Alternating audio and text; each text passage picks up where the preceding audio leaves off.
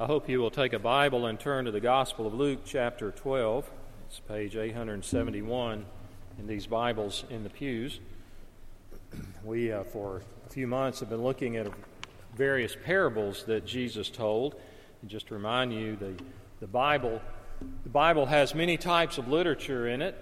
It has poetry, it has parable, it has proverb, it has historical narrative. It has prophecy, it has didactic teaching sections like the book of Romans. So when someone says to me, do you take the Bible literally? I respond the same way R.C. Sproul did, and that is, I take the literal parts literally. Meaning, if it's a poetic statement like in the Psalms that says God walks on the wings of the wind, that's not literal. That's poetic to express the majesty of God.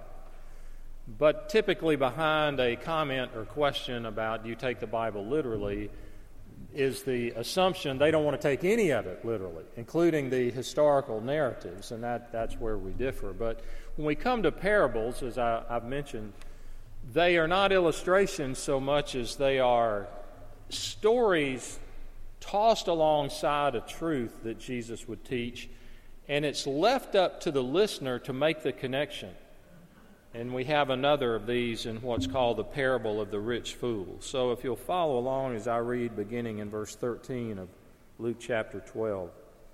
Someone in the crowd said to him, "Teacher, tell my brother to divide the inheritance with me." But he said to him, "Man, who made me a judge or arbitrator over you?" And he said to them, "Take care and be on your guard against all covetousness, for one's life does not consist in the abundance of his possessions." And he told them a parable, saying, "The land of a rich man produced plentifully. And he thought to himself, 'What shall I do? For I have nowhere to store my crops.' And he said, 'I will do this.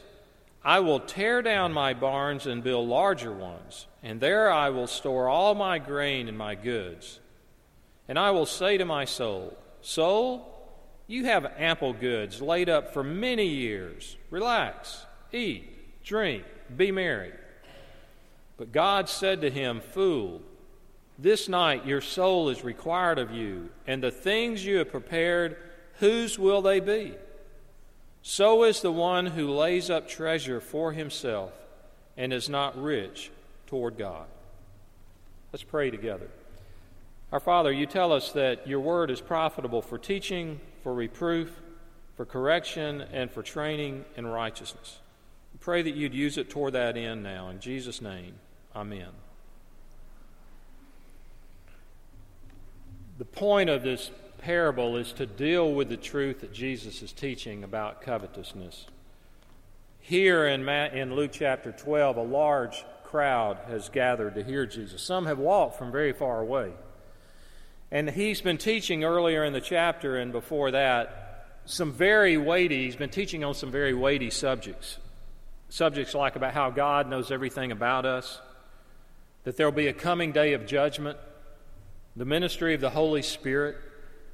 In the midst of teaching on these very substantive matters, someone, unidentified, in the crowd says, "Teacher, tell my brother to divide the inheritance with me."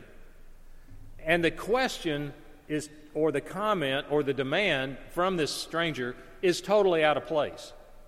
It's out of place with what Jesus is talking about. He's talking about eternal matters, and now someone brings up something about finances in an inheritance. And so the stranger, the person who asked this question, changes the subject from the eternal to the mundane.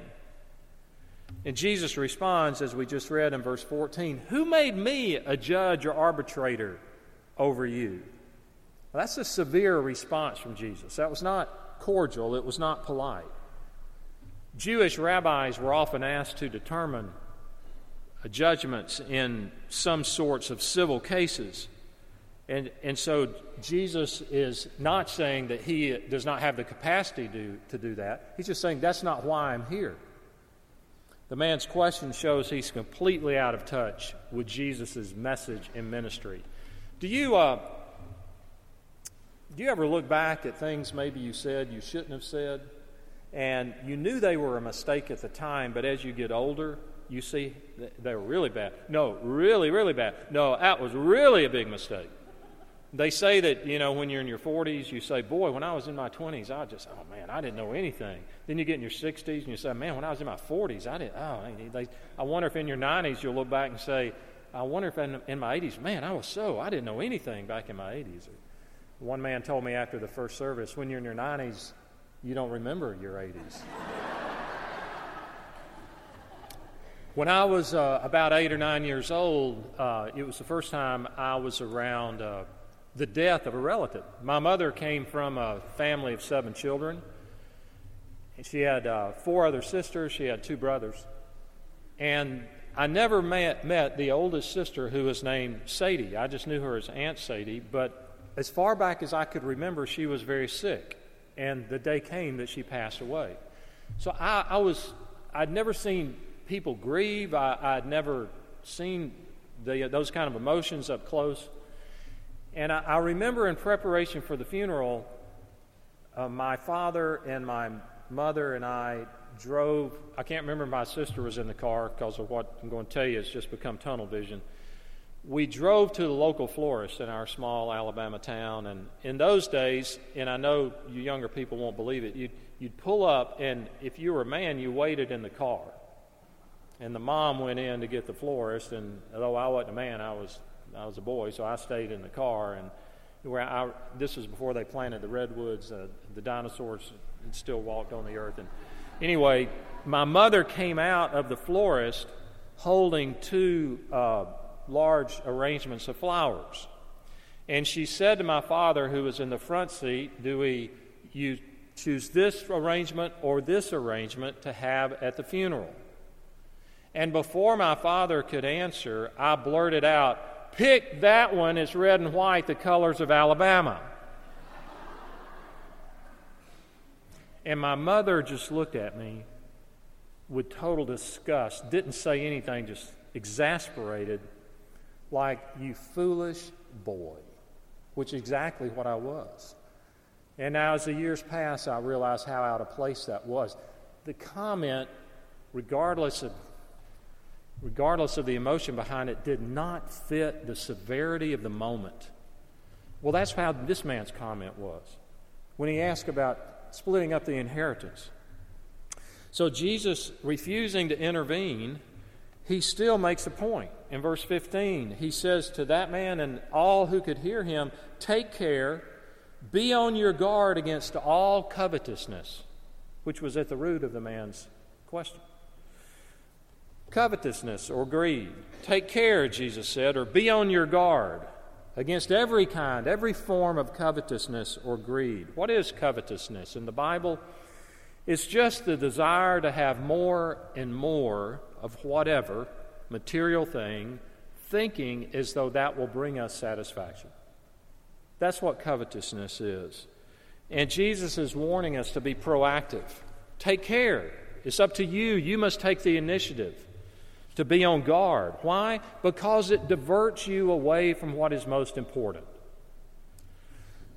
We're not accustomed to viewing life from this perspective that Jesus has. I mean, we tend to view wealth at worst as morally neutral and realize it's not money, it's the love of money that's the root of all evil, and it's how you use that money. And so I think most of us understand being wealthy or not is not sinful in and of itself. Of course not. But our natural tendency is to pursue it, to desire it. And so this is unnatural to read where Jesus says, be on your guard, but he goes on in the latter part of verse 15, it says, for one's life does not consist in the abundance of his possessions. So this directly contradicts the outlook of most of the human race, because when we ask ourselves, what is the life worth living? What is the ideal life?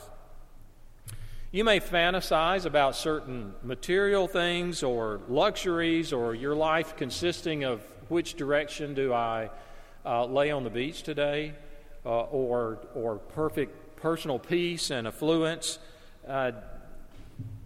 Massive debts are incurred with people trying to pursue this kind of dream because we think that, well, if I have that, then I'll find peace, prosperity, meaning, success, whatever. And Jesus says, no, life, real life, does not consist in the abundance of possessions. He's saying that philosophy is a lie. Covetousness is dangerous because it moves your life in a direction opposite from that which really matters. Wealth cannot bring happiness. Christ, well, throughout the Bible. Matthew 4, man cannot live by bread alone. Psalm 16 says the fullness of joy is found in the presence of God. Matthew 5, only those who hunger and thirst for righteousness are satisfied. So it's in this context Jesus gives the parable. Were you wondering if we're getting to the parable or not? We are right now. Okay, but I want you to see it's this context of teaching about take care and be on your guard against every form of covetousness and greed. With that, he tells this story about this man, this wealthy man whose land produced plentifully. Now, what can we say about this man, whom God calls a fool? Pretty strong language. What do we know about him? Well, we know that he lives as though there is no God. Note well, there's nothing said about this man to indicate he did anything wrong. All it says is the land of a certain man had a bumper crop, which lets you know God's in control of such things. So it doesn't tell us that he's an evil man, that he's making money at the expense of others, that he's criminal in his behavior, that he's raising some kind of crop on the black market will bring such a profit. Nothing like that is said. Probably in our community he would have been very respectable. May have been even a civic leader of some sort. So nothing said there about his moral character for him to be called a fool. But what we see is God is not a factor in how he makes his decisions. There's no indication he takes time to pray, to give thanks to God for this harvest that must have exceeded all expectations. He doesn't seek guidance or counsel from anyone else as to how he can be a good steward of this which God has entrusted to him. So we see also that he's unaware of the source of his wealth. He faces a dilemma that few of us will ever face. He's in the enviable position of having land so productive that he's unable to store all the crops, and that's how you measured wealth in those days. So you might say, this is wonderful. If he was a member of the church I pastored, I would have said this is a blessing from God for which you're responsible. Thank God for how he's blessed you. The question is, though, how did he become rich? Why was the land so productive? Now, I'll remind you of this. The Bible says that it is God who bestows wealth on people. Proverbs says that it is the blessing of God that makes one rich. That is Proverbs 10:22. The Apostle Paul asked, "What do you have that you did not receive?" But this man is oblivious, apparently, to the source of his riches, where they came from. He's unaware that they have been entrusted to him by the hand of God. So what shall I do, he asked. Like I said, he could thank God. He could endeavor to think, how can I help others with this? But in this parable, his concern is for only himself. Like so many who have wealth, now his focus is on how to keep it.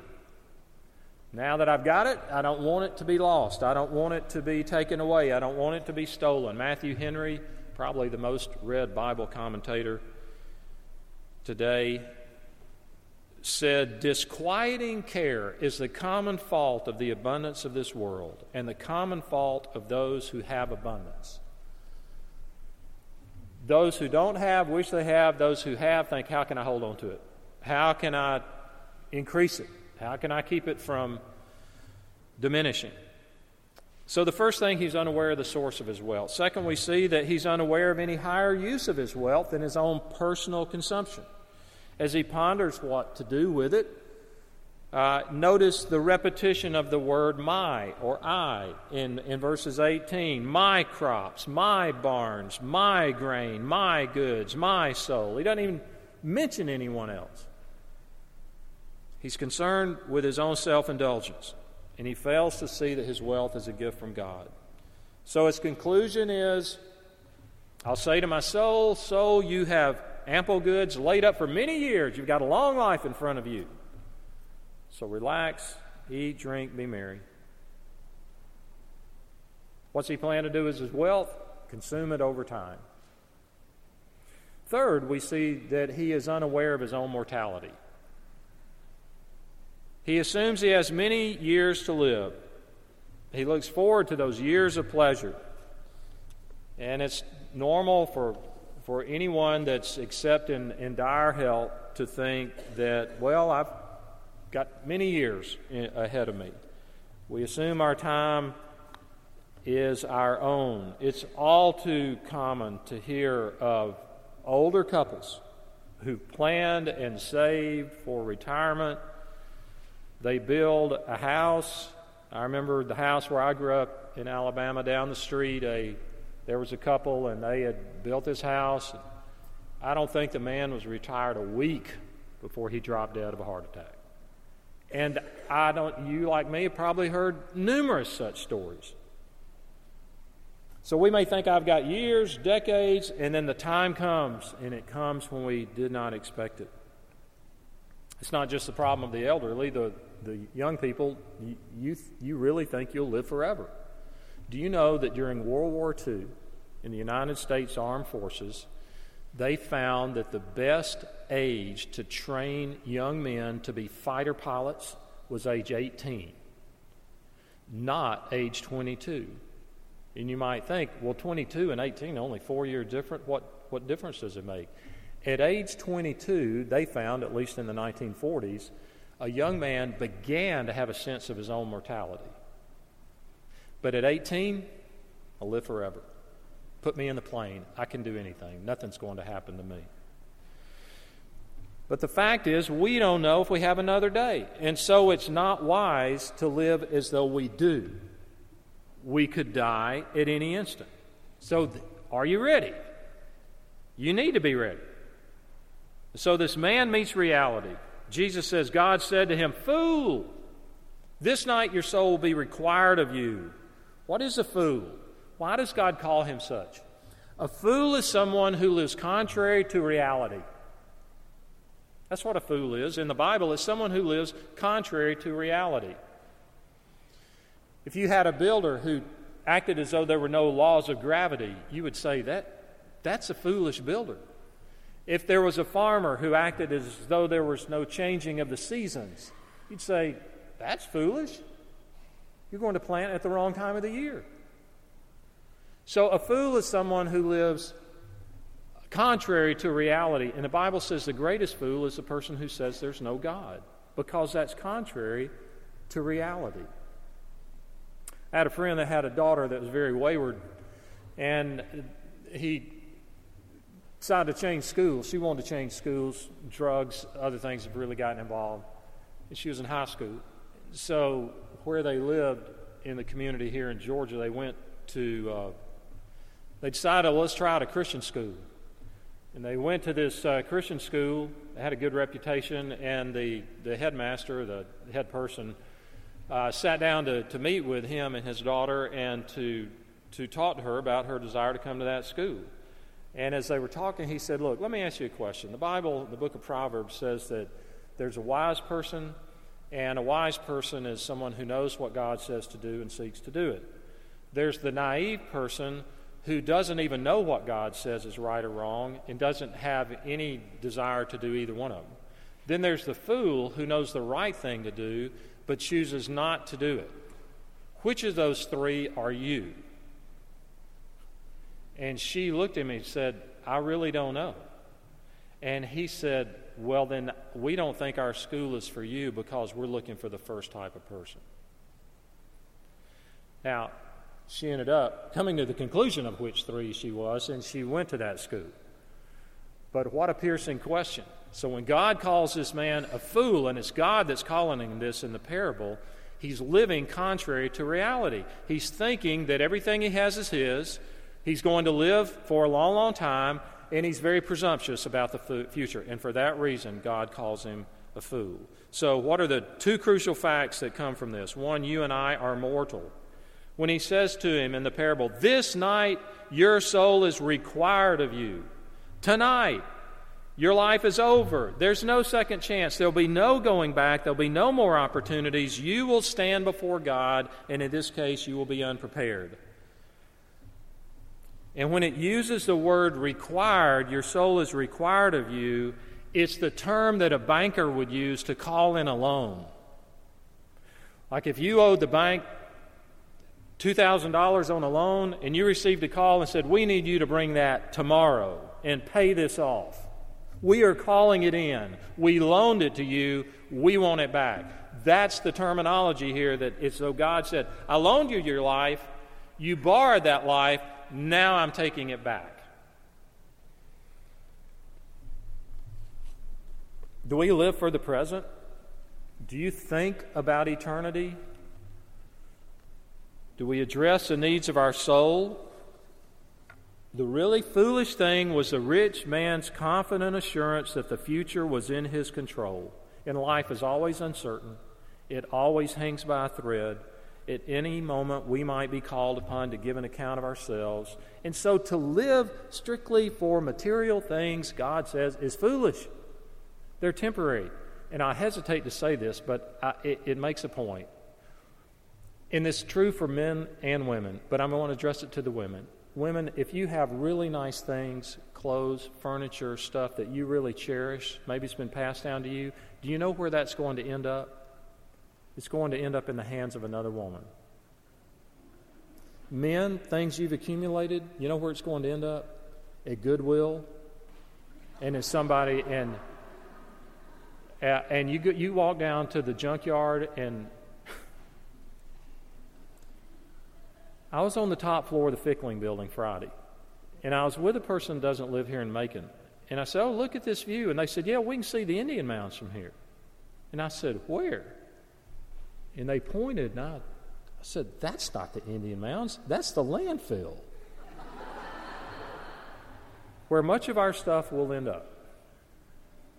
So what's the conclusion? How does Jesus conclude? Thankfully, he tells us what to do. It's just not a warning. He says in verse 21, so is the one who lays up treasure for himself and is not rich toward God.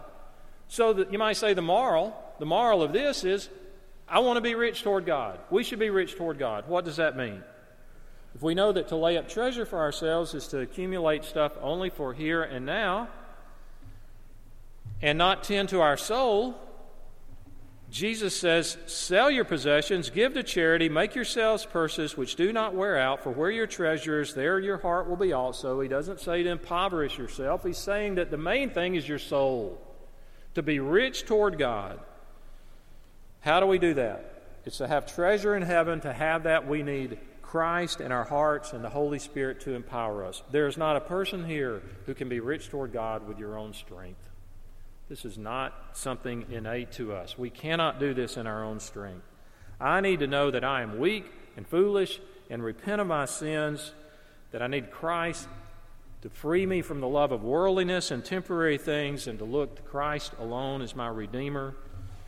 The Apostle Paul put it this way, for the love of Christ controls us, because we have concluded this, that one has died for all. Therefore all have died, and he died for all, that those who live might no longer live for themselves, but for him whose sake, their sake, he died and was raised. And then we're to love God with our heart, soul, mind, and strength. We can only do that by the power of the Holy Spirit. We're to love our neighbor as ourself. All in Christ. So are you ready? Are you ready to give an account? You don't need to know when it will be, and neither do I.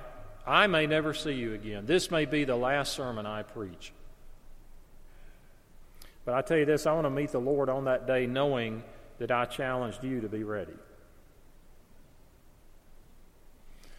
Some of you know that have studied history know the name of Charlemagne. Charlemagne was the emperor of the people that we refer back to as the Franks. That was the geography at that time, these people we call the Franks that later became Germany and France. He died around the year 840 AD, so it was a long time ago. 160 years or so after he had died, the emperor at that time sent some people to open up the tomb of Charlemagne, the place where he'd been buried. And they went into the tomb, and yes, there were some royal treasures there. But what stood out was what they saw next. There was the throne of the king, the emperor. On the throne was a skeleton seated there. On the head of the skeleton was a crown. In the lap of the skeleton was a copy of the Gospels. And there was one bony finger placed on the verse in the Gospel of Mark, "What does it profit a man to gain the whole world and lose his soul?" What does it profit a man or woman or anyone else to gain the whole world and lose his soul? Let's pray together. Our Father, this is contrary to the way we typically think. We live in what we see and touch and feel, which is material. And yet you tell us that there is life after this life. You tell us that you yourself are real, Christ is real, and yet we can't see it. It's invisible. So we pray that you would give us faith to follow what Christ said in the dependence on the Holy Spirit, not in our own efforts, not trying to better ourselves, but to be wise and not foolish about what is real, that you are real, that the gospel is real. And we pray these things in his name. Amen.